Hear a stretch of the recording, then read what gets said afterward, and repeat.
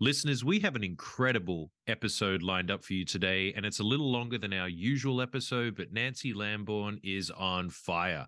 So pay attention and get ready for this episode this week. You're listening to the Rediscovering Biblical Manhood podcast.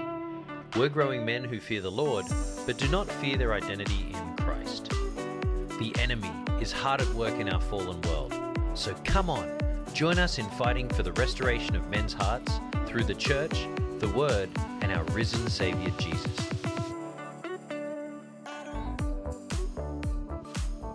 Well, click, clack, welcome back. We are here in another episode of Rediscovering Biblical Manhood. And for me, Chika, your host, I am super excited because this, out of our 50-plus episodes, is the very first time Jay Teresi is not here because I have a very special guest to continue the conversation around mental time travel.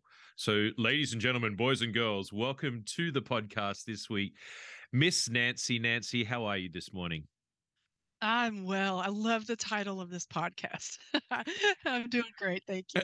I'm so glad to have you here. And for the listeners, we are in the middle of a series where we've been speaking about, is it biblical to think forward? Is it biblical to reflect back? Is it just our calling to be in the moment? And we've talked about looking forward. We've talked about being in the moment. And I brought Nanci on this week because Jay and I have spent a lot of time with Nanci and her ministry talking about looking back.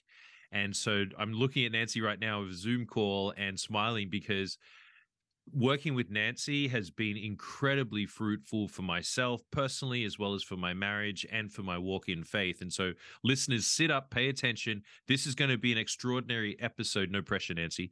And I'm excited to just walk through what is your ministry, what do we do, and how does this reflect for all of the men and women listening? So Nanci, why don't you give us a quick overview? Who are you? What do you do? Like, what is your ministry? All right. So my ministry is called Rebuilding the Ruins. And that was actually given to me by the Lord when I began my journey of healing. And that was coming up on 7 years ago now. That's based out of Isaiah 61, where it says, and this is what Jesus quoted, "The Spirit of the Lord God is upon me to bring good news to the poor, to release captives, to heal brokenheartedness." And part of that verse says, they will rebuild the old ruins. So when you think about that picture, it's perfect segue into the conversation today. Rebuilding old ruins means something devastating happened in the past and everything is in shambles and rubble. And we want to rebuild it. And what do we have to do when we rebuild ruins? We pull all of the old bricks out. We figure out, how did the foundation crack? What caused the destruction in the first place? We clear away the debris and the mud and the dirt, and we build something new in its place. So rebuilding the ruins does that on the heart level. I spend 4, maybe 5 hours with someone in their first session with me, and we talk about everything from generational baggage, or also what is known as destructive family patterns. There's grandpa's anger and mom's depression and Aunt Mary's alcoholism and Uncle Joe's divorce, and how those have all impacted me throughout my life and now in my own adult life. How are those things playing out in me, right? The Bible calls it generational sin. But then our own sin is a big area where we kind of don't think about how our sin has affected us, things I have believed because of the sin that I have engaged in. The kid that steals money and doesn't get punished for it. The enemy can begin to lie to that child and say, well, this is who you are. You're always a thief. And that actually is what happens. They become a lifelong thief, and they end up in a lot of trouble in adulthood. So our own sin plants things in us that cause destruction and lies that we don't recognize. Another part of the rubble that we have to dig through is the lies, the belief systems that we have picked up because of the past. How my grandmother treated me, how the coach singled me out and humiliated me in front of everyone over and over again, what a boyfriend did to me, what my parents failed to do. those are all areas of woundings that where lies can be created, that I begin to live my life out of these belief systems. I'm unworthy. No one will ever love me. I don't deserve happiness or good things. This state of fear is how it's always going to be for me. Those types of lies and belief systems that we don't often even know we're walking in, right? And then another big area of the rubble we have to go through is trauma in the past, whether it's the car accident where I almost died, watching my dog get hit by a car because my dad didn't fix the gate. These are all traumas, emotional traumas, physical traumas. And so those are kind of the high level groupings of what we go through when we're trying to rebuild what the enemy has destroyed. Unbelievable. Well, listeners, I told you to sit up, pay attention. Thank you, Nanci. And I'm so thankful for the ministry, and I'm so thankful that you're here today. If you don't mind, I want to pray for us right now before we jump into Absolutely. unpacking some of this cool stuff that you just brought to the table, and Yep. and then we can continue on this conversation. Heavenly Father, thank you for Nanci. Heavenly Father, thank you for her ministry, Lord. And I ask that as we continue to talk through this idea of looking back at what has happened to us as individuals in our walk in faith, Lord, I just ask that you bring your spirit to this conversation. And we reject, as Nanci said, all the agreements of the enemy for both our listeners as well as us during this conversation. And we just ask that we can walk in the fruit of the Spirit, Lord, and give Nanci the power to translate everything that she does so that it can be heard and felt by the listeners listening in. We love you so much. In Jesus' name we pray. Amen. Amen. All right, Nanci. Well, you've set a very nice table, a very elegant table of what you do. There was a couple of words that stuck out for me then as you were speaking that maybe we can start to unpack before I talk about my experience with you, as well as the fruits that have come from my experience working with you as well. You said wounds. For somebody that doesn't understand what a wound is, and then I want maybe you can weave in agreements as well, like what you were just speaking to there. What is a wound for just a boy, a man, a young girl, a young woman? Like, what is a wound? And then maybe bring that from a physical wound that we may have seen on TV to a spiritual wound that what you may be referring to. Yes. So the first thing that comes to mind is the Disney movie called The Kid with Bruce Willis. Oh my goodness. If you've never seen it, I highly recommend it. The concept is Bruce Willis is this worldly, successful, somewhat narcissistic single man, and his childhood self appears, and they're trying to figure out together why are you here? Why have you, 11-year-old me, shown up in my adult life? What's going on? And they have adventures together, and it's quite sweet and funny, but they end up back at a pivotal moment in the 11-year-old boy's life where his father, who was harsh, stoic, cold, irritable, he and his father have a big altercation. This young boy who just wanted the approval of his father and the attention and the time with his father, which all boys need. This father wouldn't give that. He was gruff and busy. And the young boy tries to help him with a particular mechanical project, and he loses a screw. And it's such a minor thing. But the altercation is the young boy comes home, and the father is screaming at this little boy in the face because his mother is in her process of dying from cancer in this moment. And the father blames the son for causing his mother more pain and for being selfish. And this young boy's crying, and the father is actually physically assaulting him a little bit and saying, "You're never going to cry again. Stop crying. Stop crying. You're not allowed to have these tears." And this was the moment where this little boy was deeply wounded. He believed he was responsible for his mother's death.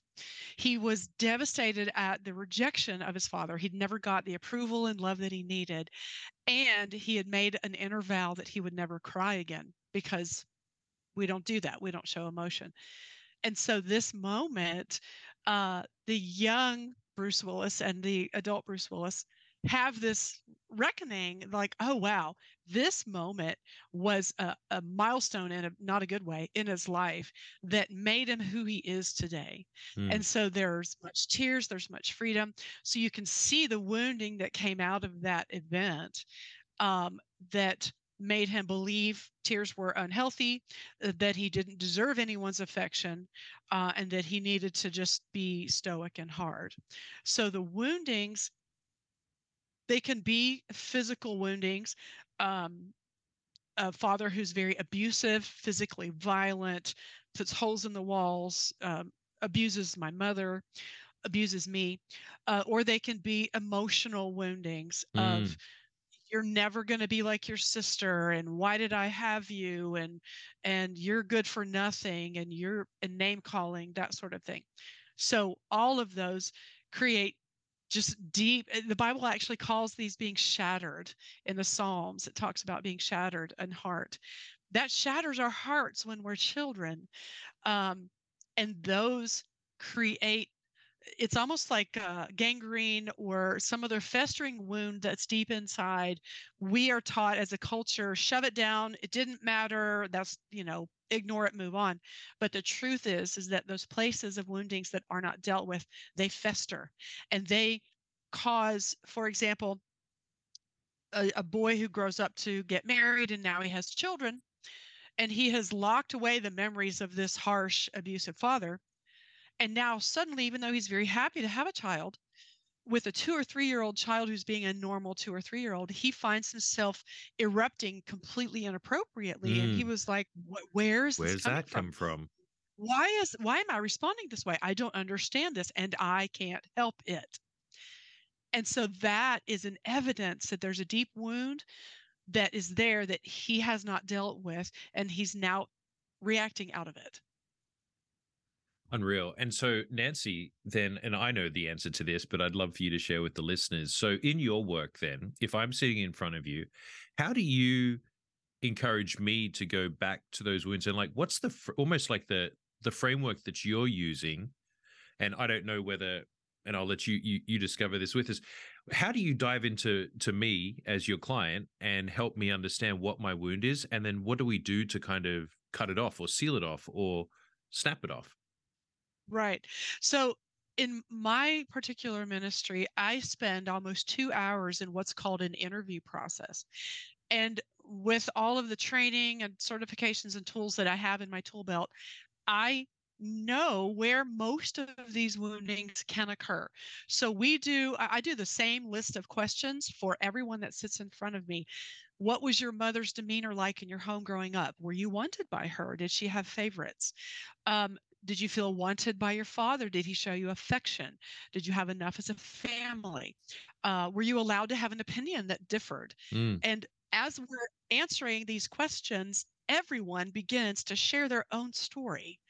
Um, 90% of the people who are sitting in front of me, most of this story is not positive. Just yesterday, mom and dad were too busy to be parents. They had 4 children, but they left us for 4 months and traveled the world on a cruise when I was 5 years old Mm. and left me with this gruff, abusive grandmother. That's devastating. That is abandonment. It wasn't okay. So as I begin to ask all of these questions, people freely, and they're like, oh, I haven't thought about this thing in years, but I have this vivid memory of standing on the porch, being held back by my grandmother. I'm screaming as my parents drive away. That's trauma. Mm. And so as everyone is telling me their story and I'm asking the questions, how did your mother treat your father? Did your father ever have an affair? Did they stay married? If they divorced and remarried, how did your step parents treat you? Oh, they treated me as the stepchild. I was never part of the family. I was treated as the slave. Whatever comes out with all of the questions.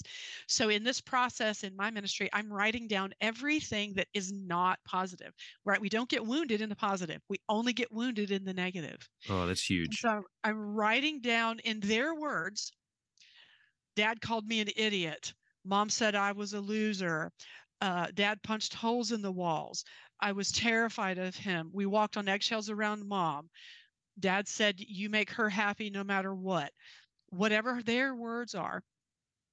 And so we gather this big picture of story, and I'm through the Holy Spirit and through experience, I'm looking for the things that need to be dug into further. The standing on the porch screaming as they abandoned me for 3 months. Not only is that a wound, but I've probably picked up a lie or a belief system from that, Oh, wow. such as people will always leave me, or I'm not worthy for my parents to stay. I'm not worthy of love. I don't deserve whatever it is. The Lord will reveal what that lie is. So I'm looking for those things. And the Holy Spirit is often saying, pay attention to that, dig more into that. I feel like I have chickens and I have a rooster, and roosters protect the flock. And the rooster walks around the yard with one head, his head is cocked. One eye is on the sky looking for hawks and danger, and then one eye is on his hens. And I feel like I'm somewhat like that rooster, where one ear is facing towards the Holy Oh, Spirit, so good. and the other one is listening and looking at the client. And so if the Holy Spirit says, ask him if his mother ever tried to commit suicide. And that isn't a question that I normally would ask anyone. But when the Holy Spirit drops that in me, I immediately ask it. And 99% of the time, oh, yeah, she did, or she threatened to, or whatever. And so it's this beautiful conversation with them and Holy Spirit, building the picture of what the pile of rubble looks like. Mm. So we get through all of that. And then we take a break. Well, I But remember, I then, mean, I think that all of that for the listeners, when I did this, my first session with Nanci, it was like 7 or 8 pages of handwritten notes that yes, you it were is. able to translate back to me at the end. I'm like, good night. I didn't say that much, but yeah, keep going, keep going, keep going. So Yes, sure. once you've explored the rubble, what happens next? So then we have a process, and in a nutshell, we do a significant amount of forgiving. Mm. We think as adults, oh, I forgave it, it's fine. We've kind of, oh yeah, it was what it was. But I have to remember that who I need to forgive for today is the 5-year-old that got left screaming on the porch. Okay. I have to forgive for the 12-year-old that was humiliated, Mm. and the 9-year-old that was never So seen. not the The parts of perpetrator, my but the heart. person, right? Yes, right. I have to forgive for what happened in that moment, not for how I see it now as an adult. Okay. So, but forgiveness, there's something supernatural about forgiveness. I tell everyone the same parable that Jesus told about the servant who wouldn't forgive. He owed his master a ridiculous amount of money. Turns out it's almost $1 billion American dollars, is 10,000 talents, is what the biblical story is. The master forgave it, but the next day that forgiven man wouldn't forgive $1,000. And so Jesus tells that you'll be tortured and tormented if you don't forgive. But I also do a bit of educating that, forgiveness is not a feeling. Forgiveness is a decision that I make out of obedience. But there's something supernatural that we cannot see that affects the I guess I'll call it the spirit realm. That when I forgive, there is a massive severancing and separation between me and the perpetrator that is tangible to my heart and my body, but it doesn't make logical sense, right? Why should I forgive? That is unforgivable. Many people say that is unforgivable. And the truth is, when we look at the Lord, we look at how he was able to forgive, even he was being nailed on the cross. He says, Father, forgive them. They don't know what they're doing. That is the true reality, is that the people who harmed me, they didn't know what they were doing. They had no idea the devastation. So we do a lot of forgiving, and we forgive line by line. Mom, I forgive you for leaving me to travel the world. Dad, I forgive you for being harsh. Mom, I forgive you for committing suicide in front of me. All the words that the client has spoken in their words, even if it's a curse word, I forgive you for being a blankety blank. I forgive you for calling me a blankety blank. I'm using their words. Mm-hmm. And then we're releasing it to the Lord. We do a lot of forgiving. We do a lot of repenting. We didn't walk through our lives perfectly free of sin. We rebelled. We snuck out. We slept around. We cheated on the exam. We bullied so and so. We drank heavily. We tried all the drugs. We have to repent for that. Mm-hmm. And repentance, the Greek definition of repentance means to change my mind to align with God's mind about a thing. So I want to agree. I don't want to pass it off. Oh, that was just me sowing my wild oats. It was no big deal. No, it was a big deal. The Lord didn't approve of that. So I want to agree with the Lord that, yeah, that this was not your best will for me. So we repent for everything we've done. We're also looking for the destructive family patterns, the generational things, and things like my mother had a Ouija board in the house and read tarot cards to her friends. That's very dangerous. It's witchcraft. It opens us up to the occult and to night terrors. I played with, Dungeons and Dragons or, uh, you know, all of the occult things. I participated in seances and went to a psychic, whatever. We forgive and confess the sins of my ancestors that did that, but also my own. Then we get Jesus into these wounded places. Oh, this is my So, favorite part. I was going to ask you this question. I'm yes. glad we're going here. Yeah. So the concept is that Jesus is Emmanuel, God with us. The word Emmanuel means God with us. And even in the Psalms, it says, if I make my bed in the depths of hell, you're there. Now, we think logically, who would make their bed in the depths of hell? Well, we might not do it on purpose. But if I have just been traumatized and wounded and I fall into depression, I'm in that season making my bed in the depths of hell. Okay. So, but Emmanuel never leaves me. He never forsakes me. He is always with me. So I invite, just through the promptings of the Lord, all right, Jesus, your word says that you were with me on the porch when I was screaming as a 5-year-old, watching my parents abandon me. Jesus, where were you? What do you think about what happened here? Yo, And yeah, yeah. If I could pause and we just don't jump in plan this. Yes, absolutely. just for a second. So, listeners, pay attention to this for a second. So, we're in a memory of a trauma, and Nancy's asking me, the traumatized, to think, where was Jesus when you were there? And this Yes. this is so visceral for me because I remember, and I remember being on my auntie's porch when my uncle was screaming at my auntie from the shed, and I remember looking at the top of the shed and seeing Jesus's face in the window, looking at me, bawling my eye. I mean, it blew my mind to say that he was actually there. Yes. And for some people to think about this externally, that might actually make someone angry because, and I'll be very transparent, Right. I had a child, I'm a survivor of childhood sexual abuse. So my journey of going through the process, it can initially raise great anger. How dare you believe that Jesus was there and let this happen? Let it Right. happen. And so he let it happen. And for some people who aren't willing to necessarily go there or they don't understand the process, it may make them very offended and angry to think, well, if Jesus was there, he didn't stop it. Why would he have? He must have wanted this to happen to me. Mm, But when I'm willing to trust him and let him come be my comforter, because remember, he said, in this world you will have trouble, but take heart, I've overcome the world.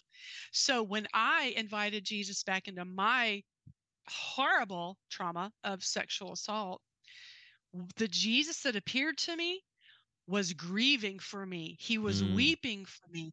And he picked me up out of this assault. And I just sat there in my mind's eye as he played out this movie in my head. And he's weeping for me, but he's washing me. He's cleansing me. And he put a clean outfit on me and sat me on his lap and wrapped his arms around me. wow. And we wept together.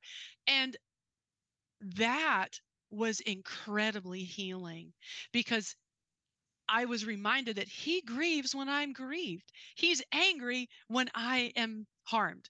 I actually had one client that there was something terrible happening to them. I think a bully older brother, and it was just out of control.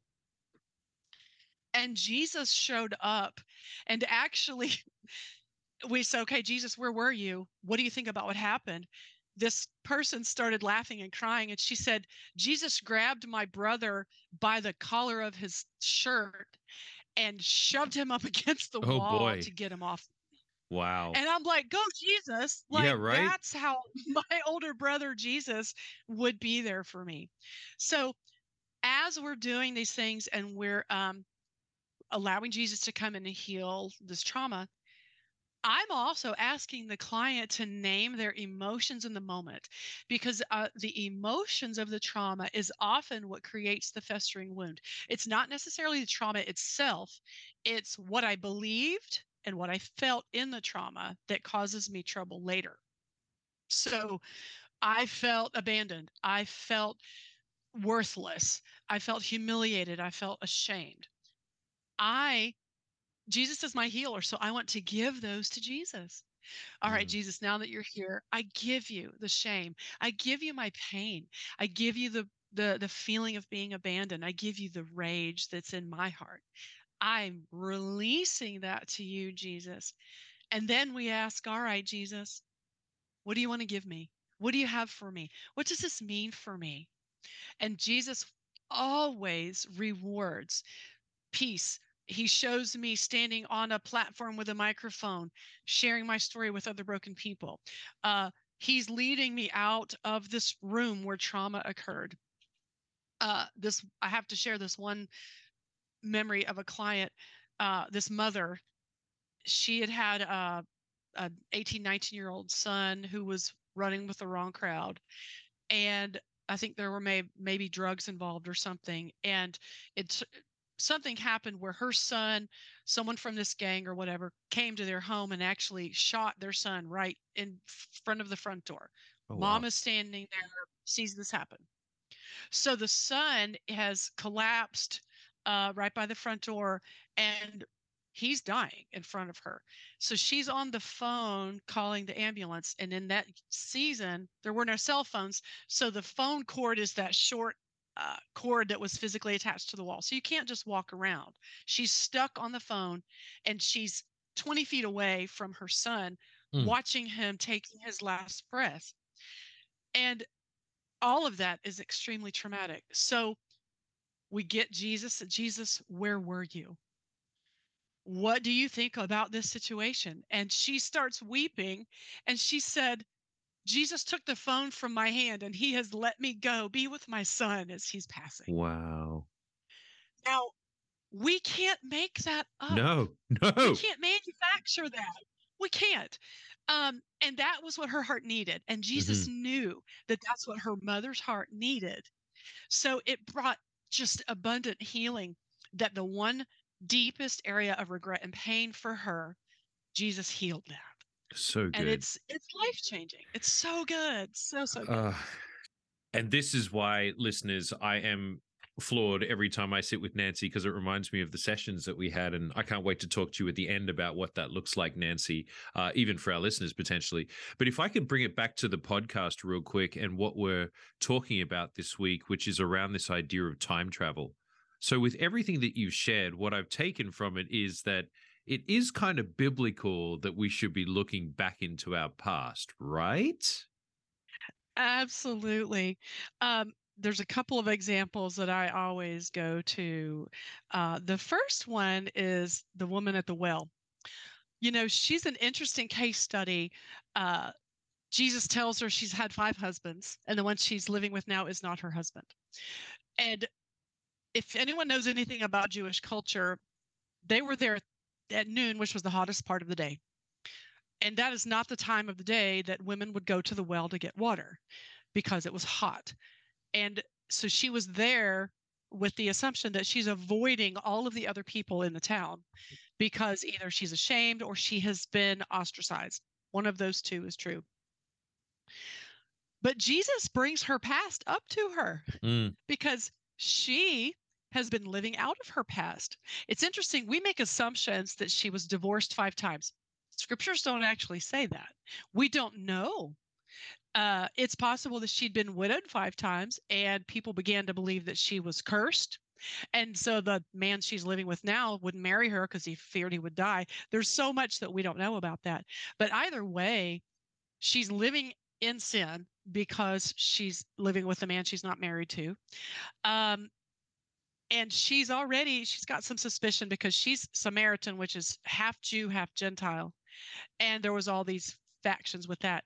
But he's the one that, she says she wants living water.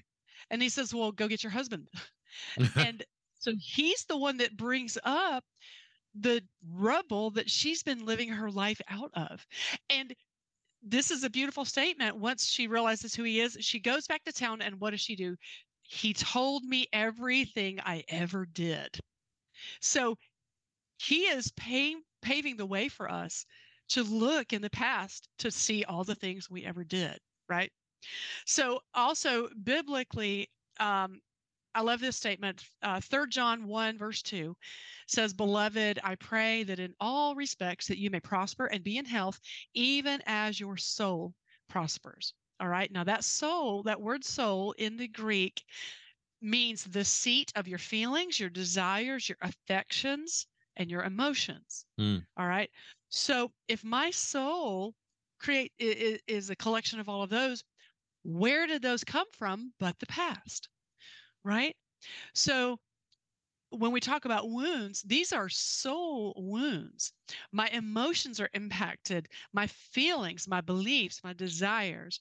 Biblically, what I think Paul was writing this, or may have been John the Beloved, he said, I want you to prosper and be in health, physical health, just as your soul is in health. And we know, I mean, this is scientific, the connection between emotional well-being and physical well-being. Scientists who don't even believe in God will tell you that much of adult onset disease and infirmity is rooted in childhood emotional trauma that was never dealt with because of the damage that it does inside of our hearts. And that makes us sick and angry and bitter and mopey and depressed and frustrated. You know, a lot of people, they think they have an okay life and they find themselves depressed. All of a sudden, I just boom out of nowhere. I can't get off the couch. I'm crying all the time. I'm unresponsive to friends, and I don't know where it came from. 99% of the time, if you dig back into the rubble, you will find a deep wounding, a deep trauma, something tragic that happened that was never dealt with. Wow. And biblically, you know, Jesus said in Matthew, I don't know if you're watching the Chosen series, but oh my goodness, life-changing series. In one of the recent episodes, Jesus is preaching, "Come to me, all you who are weary and heavy laden, and I will give you rest." So if we unpack those two words, weariness is an internal condition. I'm exhausted, I'm tired, I'm hurt, I'm wounded, I'm whatever. Heavy laden is other people putting things upon me. Right. It is being burdened. So he's talking about both what's happened to me in my heart and the things that other people have done to me. And so is that like an only comes expectation? from the past. Nanci, is that like expectations, like my mom's expectations of me or my wife's expectations? When you're saying heavy laden, what does that mean? Yes, it can be false responsibility. For example, the child who was born into a dysfunctional family and both parents begin to use the child as their therapist and their advisor as a 6 and 7-year-old and asking them for decisions and it's called parental inversion often. But there begins to be a false responsibility that I have to be the grown up in every situation. I can't just sit back and let someone else be responsible. I have to fix everything. And now I have to be in control of everything. So yes, expectations of parents that I was never allowed to fail. If they withheld love from me and scorned me and isolated me when I brought home a B+, that happens often. The expectation is if I am not perfect, I will be rejected because that's my reality. So heavy laden is these things that other people have put upon me. Words people have spoken can make me heavy laden. You are XYZ. You are a loser. Nobody will ever want you. Nobody will ever love you. You're never going to change.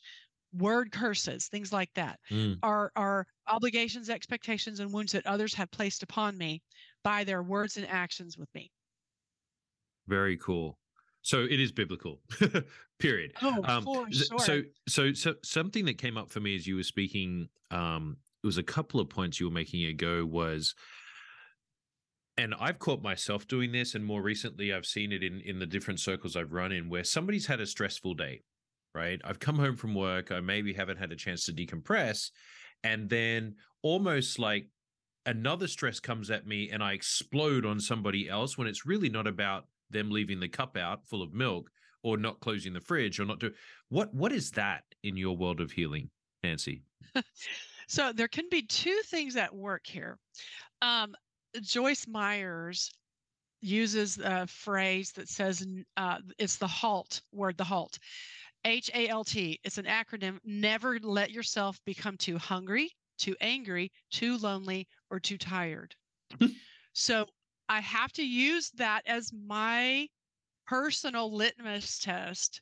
If I allow myself to get any one of those things, I am ripe for blowing up, being offended, being hurt, where otherwise it would be just no big deal, right? If I've had a fabulous day and the cup is out and the cabinet is open, I don't even give it a second thought.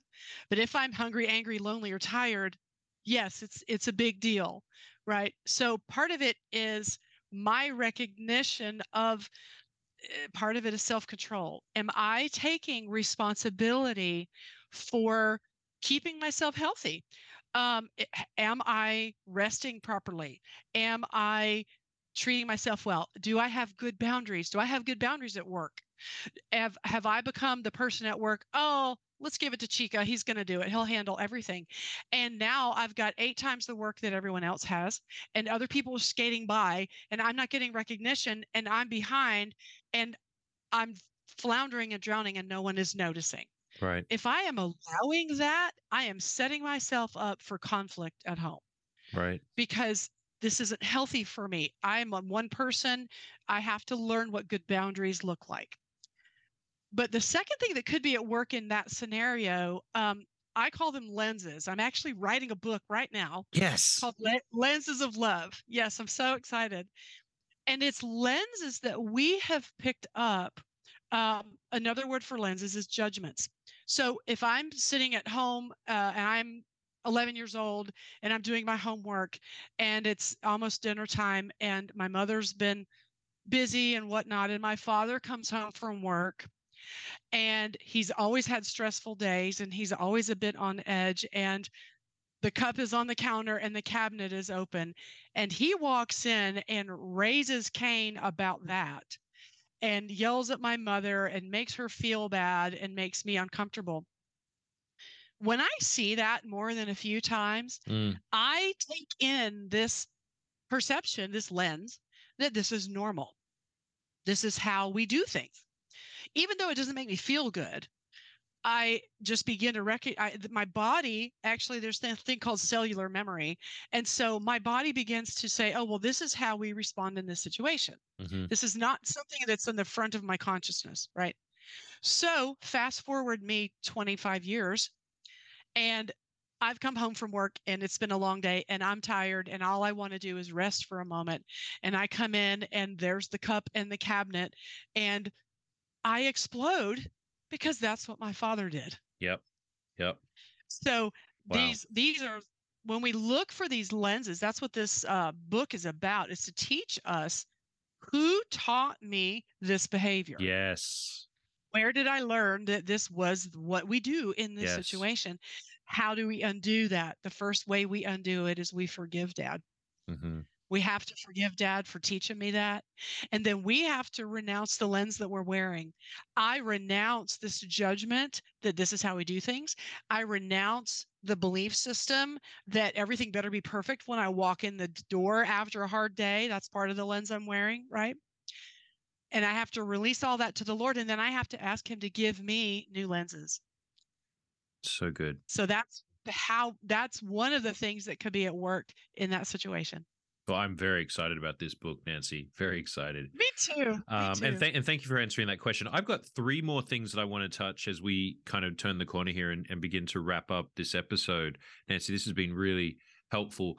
The first one is when I left our session together, you gave me a whole bunch of prayers, and it was about breaking agreements. And one of the ones that I've used consistently here is around the house and walking from Yes. room to room, even the door. And I spoke about it, about your sanctuary as well, where you get to do your client work. Do you do that there? And you're like, absolutely. So can we dive into that for just a second? Maybe explain to our listeners, Yes. big picture, what is that? And why would we do that as a Absolutely. believer or if as a person of faith? I love this question. So, first of all, scripture gives us evidence that areas and environments carry spiritual memory. When Joshua crossed over the Jordan to bring the Israelites into the promised land, they stopped there and they thanked the Lord. And Joshua said, we're going to put stones of remembrance right here. And he said, these stones will hear what we say, and they will be a witness against us if we break our covenants with the Lord. So, the nature is personified in scripture. The trees clap their hands. The rocks would cry out if we did not worship, right? So this is, I believe, evidence that everything has spiritual memory. Have you ever had a situation where you purchased a piece of furniture from a thrift store and you brought it home, and then now suddenly everybody can't sleep and the kids are having nightmares? Yo. That's real. That's real. This is That's not an episode of Stranger Things. This something, is for real, right? right? This is for real. Exactly. And, a personal story, my granddaughter had this baby blanket that just, it became her lovey, her whoopee, her thing. And it was starting to deteriorate a little bit. So we thought we would go buy a replacement, and it was difficult to find. So we found a used one on eBay that was in good condition. And mind you, this child was a year old when this happened. We gave her the baby blanket, and of course it looks the same. She thinks it's her blanket. That night, she began having night terrors every night from 10 p.m. to midnight. She would scream uncontrollably, and she'd never done that before. This was a very peaceful child. And it took us about a week, 10 days to go, all right, something big has changed. What changed? And we're like, oh my gosh, it's the blanket. And we put it in a trash bag and sent it in the trash. Nightmares stopped, never came back. Really? So something spiritual that was dark was connected to that blanket. And my heart actually broke for thinking of whatever the original owner child of that blanket was going through that brought this out. Now, Nanci, let me pause for some of our listeners. They may be freaking out right now because they're like, Absolutely. wait, this is a whole new concept to me, that memories can be transferred onto physical things that we bring in or out of our home, or people. What is on somebody else as they walk through my doorway could also therefore transfer onto my couch. Is that what you're saying, Nanci? It sounds Stranger Things, but in a nutshell, yes. We've all experienced it where the mother-in-law is crotchety, bitter, angry. Wait, everybody's experienced that? Look, many do, right? And she comes out of state to stay in the home. Yeah. And while she's in the home, everything is just negative and crabby, and everyone's angry. And the minute she leaves, it's like someone turns the lights back on. That's a spiritual truth. Our world really is, there's this battle between light and darkness, good and evil. The New Testament is full of that statement. Paul said, we don't wrestle against flesh and blood. We don't wrestle against mother-in-law and my angry sister, but we are wrestling against principalities and powers and rulers of this present darkness. Okay. So when we begin to let our intellect set aside our reason, our logic, our skepticism, and we begin to go, okay, maybe there is more to this world just than what I can touch with my hand and read in a book. when I allow myself, children have no problem believing that there are angels. Children have no problem believing that there are monsters in my room at night, what have you. But adults, oh, that's just childishness, Right. child's play. But there's too much evidence in the life of Jesus, because he talks about casting out unclean spirits and evil spirits and that sort of thing, and how they physically impacted people. And you can read all of his stories that show evidence that when that evil was removed, that person was healed or their home was cleansed or whatever. So we have to look at life with spiritual lenses. It's interesting. The United States is one of the most educated nations on the planet. But if you go to Haiti or Zimbabwe, that or those people who have not had the spiritual things educated out of them, if you will, they absolutely recognize that there is good and evil. Mm. And it's not they're not freaked out by hearing that I could get a blanket that's used and it could bring night terrors into my home. Mm. So part of it is just our intellect. We call it, our humanistic side. We don't need all of that. Oh, God's nice, and yep, Jesus died for me. Yep, I got my fire insurance. Check the box. Now I'm going to just go live my life and make a lot of money. But the reality is, we really are in a battle of good and evil, and we're behind enemy lines, is what Scripture says. Paul So, calls him the prince of the power of the air. so I'm a listener right now, Nanci, again, and I'm thinking, okay, so I get it. So what's this? What do you and Chica do there? What do you do for your Right. home? Like how do So we beat that or combat it? I love this concept. There's an author, not just an author, he's a teacher named Dr. Michael Heiser. Don't know if you've heard his name. And he's actually, it's very sad. He's got cancer and he's going to actually go meet Jesus within the next probably 3 or 4 days. But his life work, he is a multiple PhD holder in ancient Hebrew language, Semitic language, and pre-exile literature, that extra biblical. The Bible wasn't the only book written when the Bible was being written. There were other books all through history. We have books, right? And so he dives deeply into, he takes a lot of the denominational lenses out of how we read the Bible today, and he looks in history. But there's a concept called sacred spaces.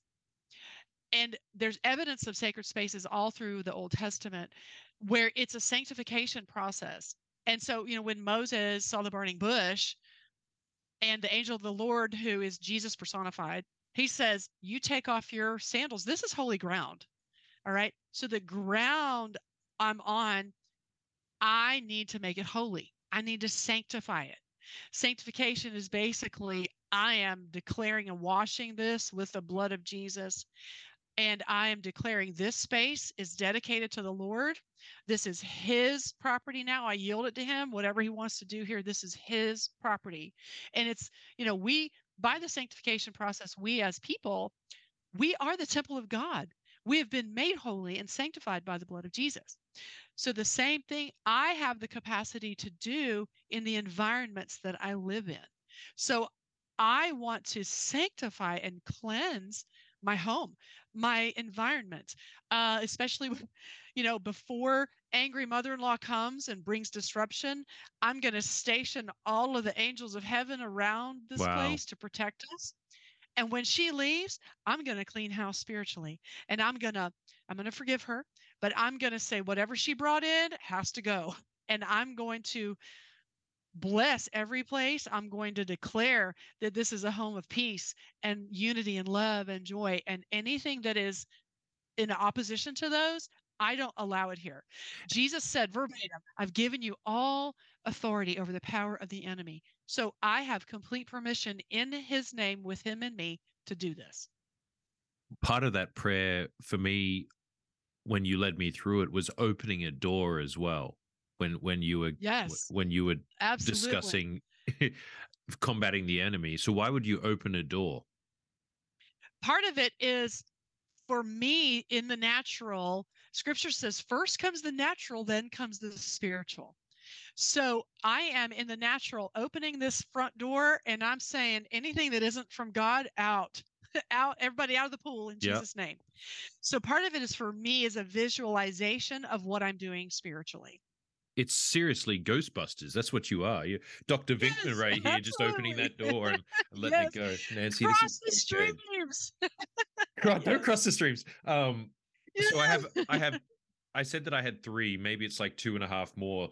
I want to talk Sure. real quickly about before we talk about what you do and how people, maybe even listeners, could get in contact to encourage you and to support you. For the men on this podcast, many of the men and the listeners that have contacted us come in here just to feed on how they can just be a better Christian man in today's culture. So from everything that you do and all of the constant clients that you're running into and the trauma that you're dealing with and the cleansing, forgiveness, and then the healing that you give, for just a regular Joe on the side of the road, whether you're in Germany, Tanzania, or America, like, what would be your message to the men of today? Absolutely. So it may sound a little simple, but the message is that your prayers are powerful, especially if you're married. You are the spiritual head of the home, and God has placed you, whether you believe that about yourself or you've experienced that yet, you are the spiritual head of the home. My journey to my own healing actually began because my husband made a conscious decision to get up early and start praying for me. I did not know that he was doing this. And he wasn't praying because something was really broken with me. We had a pretty decent marriage. I was not the peaceful, kind person I am today. I was not a nice person. I cussed like a sailor. I was very angry, bitter, judgmental, offended. Halt. Hungry, angry. What was it? Hungry, Yes, angry. all of it. I Yes. never halted. Yes, hungry, angry, lonely, tired. I was Lonely, all of the tired. things Okay. all of the time. Gotcha. I was so offended. But something shifted when he began to just intercede for me. Lord, bless her. Give her what she needs. Be what she needs in her life. Minister to her heart. Show her her destiny. Show her who you are. That's the type of prayer that he just began praying for me. And when he began praying that is when I very shortly thereafter was introduced to a woman who became my mentor, Oh, who wow. sat me down through my own first healing session. Yes. So I cannot underemphasize, overemphasize the concept of praying for your wife and your children. Now, we are often guilty of, oh God, change her. She's such a mean, blah, blah, blah. Fix that. She's led an accusation prayer. God will not honor that prayer. No, it's, Lord, be what she needs. Heal her heart. Show me how to be the husband I need to be. Show me how to love her well. Show me how to respond to her that will make her feel safe and secure. Give her dreams from you, Lord. Encounter her in supernatural ways. Open the Bible to her in ways that she has never seen before. Protect her from her overbearing mother. Whatever it is, beginning to pray privately, but aloud. Praying out loud. There's something supernatural about it. And I don't know that I knew this until about 6 years ago, that Satan cannot read my mind and demons cannot hear my thoughts. Only Wait. God. Say that again. Say that again. Yes. Satan cannot read our minds and demons do not know our thoughts.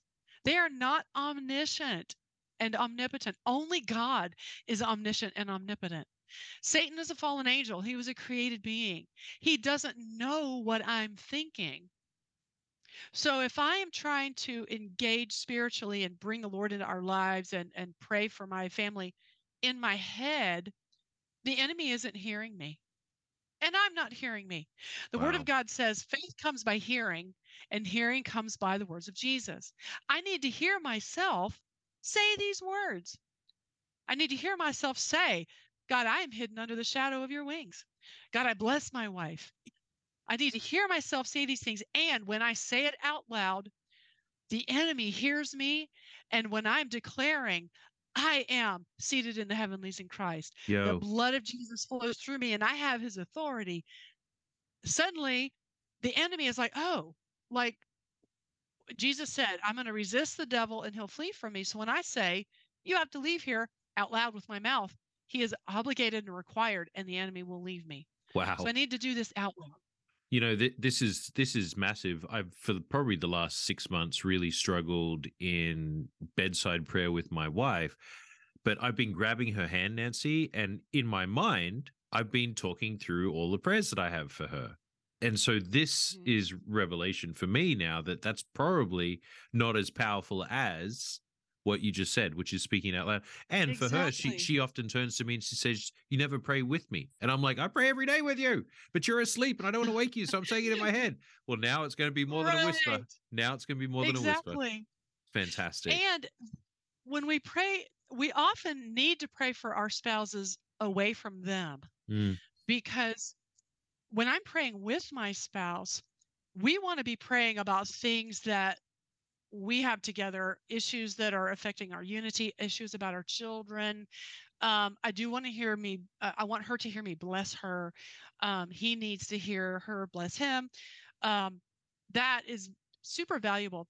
But a lot of my intercession for my spouse needs to be in my own prayer closet away from my mm, spouse, mm.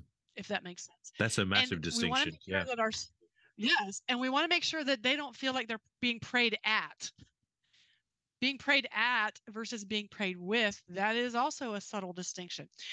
We, and I didn't used to pray out loud. It took me a couple years to get comfortable with this. I felt really stupid. But now that I have learned how to hear the Lord back when I'm praying, because it's not a one-way diatribe, it's a Yes. two-way dialogue, right? I wouldn't have it any other way. I feel like I've missed out if I haven't been praying aloud.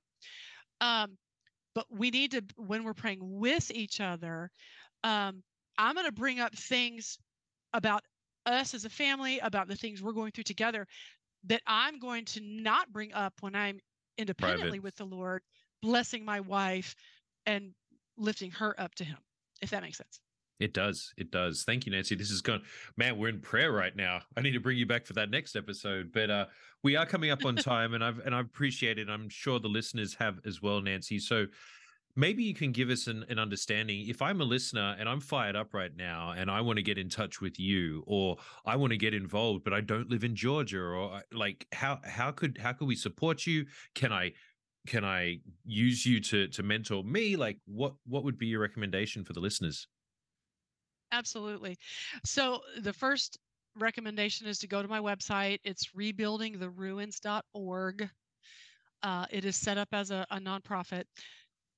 There are booking links there if someone is interested in getting their own deep dive session. I will tell you right now, there's about a 6-month wait. It's July before the next opening is Wow. available. It's beautifully blessed, and so it's just very full. But Is also that in there are person or Zoom resources. as well? Sorry. Is that in person or Okay, over Zoom? that's either. You can choose which method you wish, in person or Zoom. Uh, Now I probably do 30 to 40% of sessions are on Zoom, Wow. and I've ministered in Wales and Ireland and all over the country, so it's anywhere. Um, and you just go to the booking link, you pick the date and time you want, answer a few questions, and it's booked. Um, I do assign some work before someone comes to see me. I want to know that someone is invested in their own journey. And so there's an expectation that there's a book that I assign and a series of 10 videos.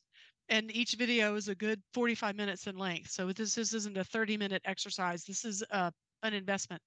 But they're helping to set the stage and to begin to open the eyes. Oh, I've never thought about it this way. Wow, I really didn't know that I had my own identity in Christ, whatever it is. So I have a full expectation that someone is going to take an investment in their healing and start the journey by the homework I assign. But also in the resources, both on my website and on my Facebook page, there are a lot of training videos, teaching videos, messages I've delivered.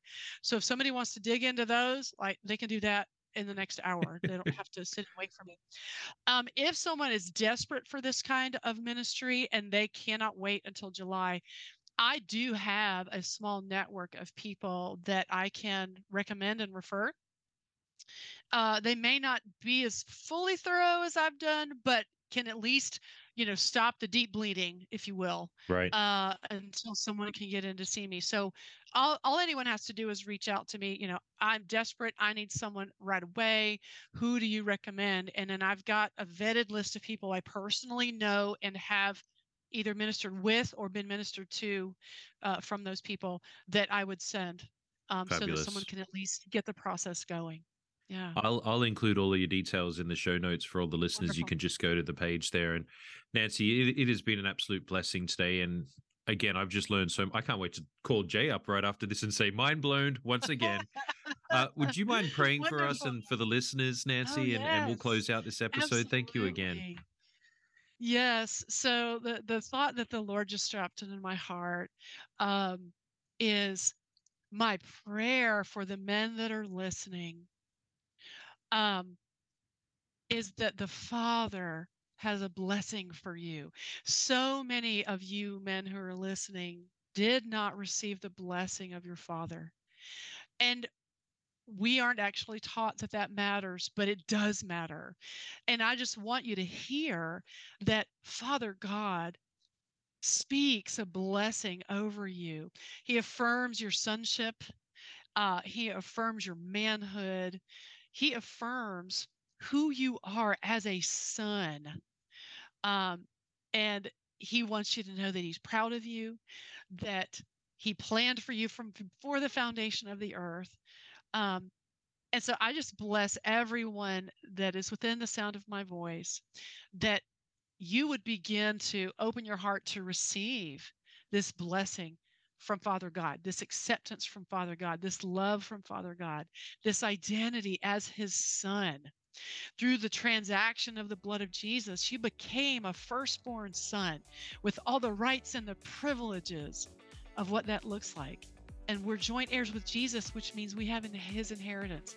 So I just bless every man today with the hunger to begin to pursue what your destiny is, what your inheritance is, and what it's like to actually learn how to walk hand in hand with your loving Father God.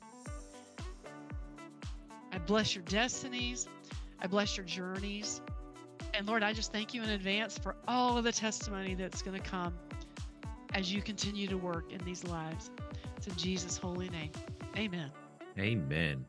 Nanci Lamborn, thank you so much. And I can't wait to bring you back with Jay once this book comes out around the Loving the Lenses, or Lenses of Love. We will unpack that. So listeners, stay tuned. And thanks again for another great week. Thank you. It's my honor.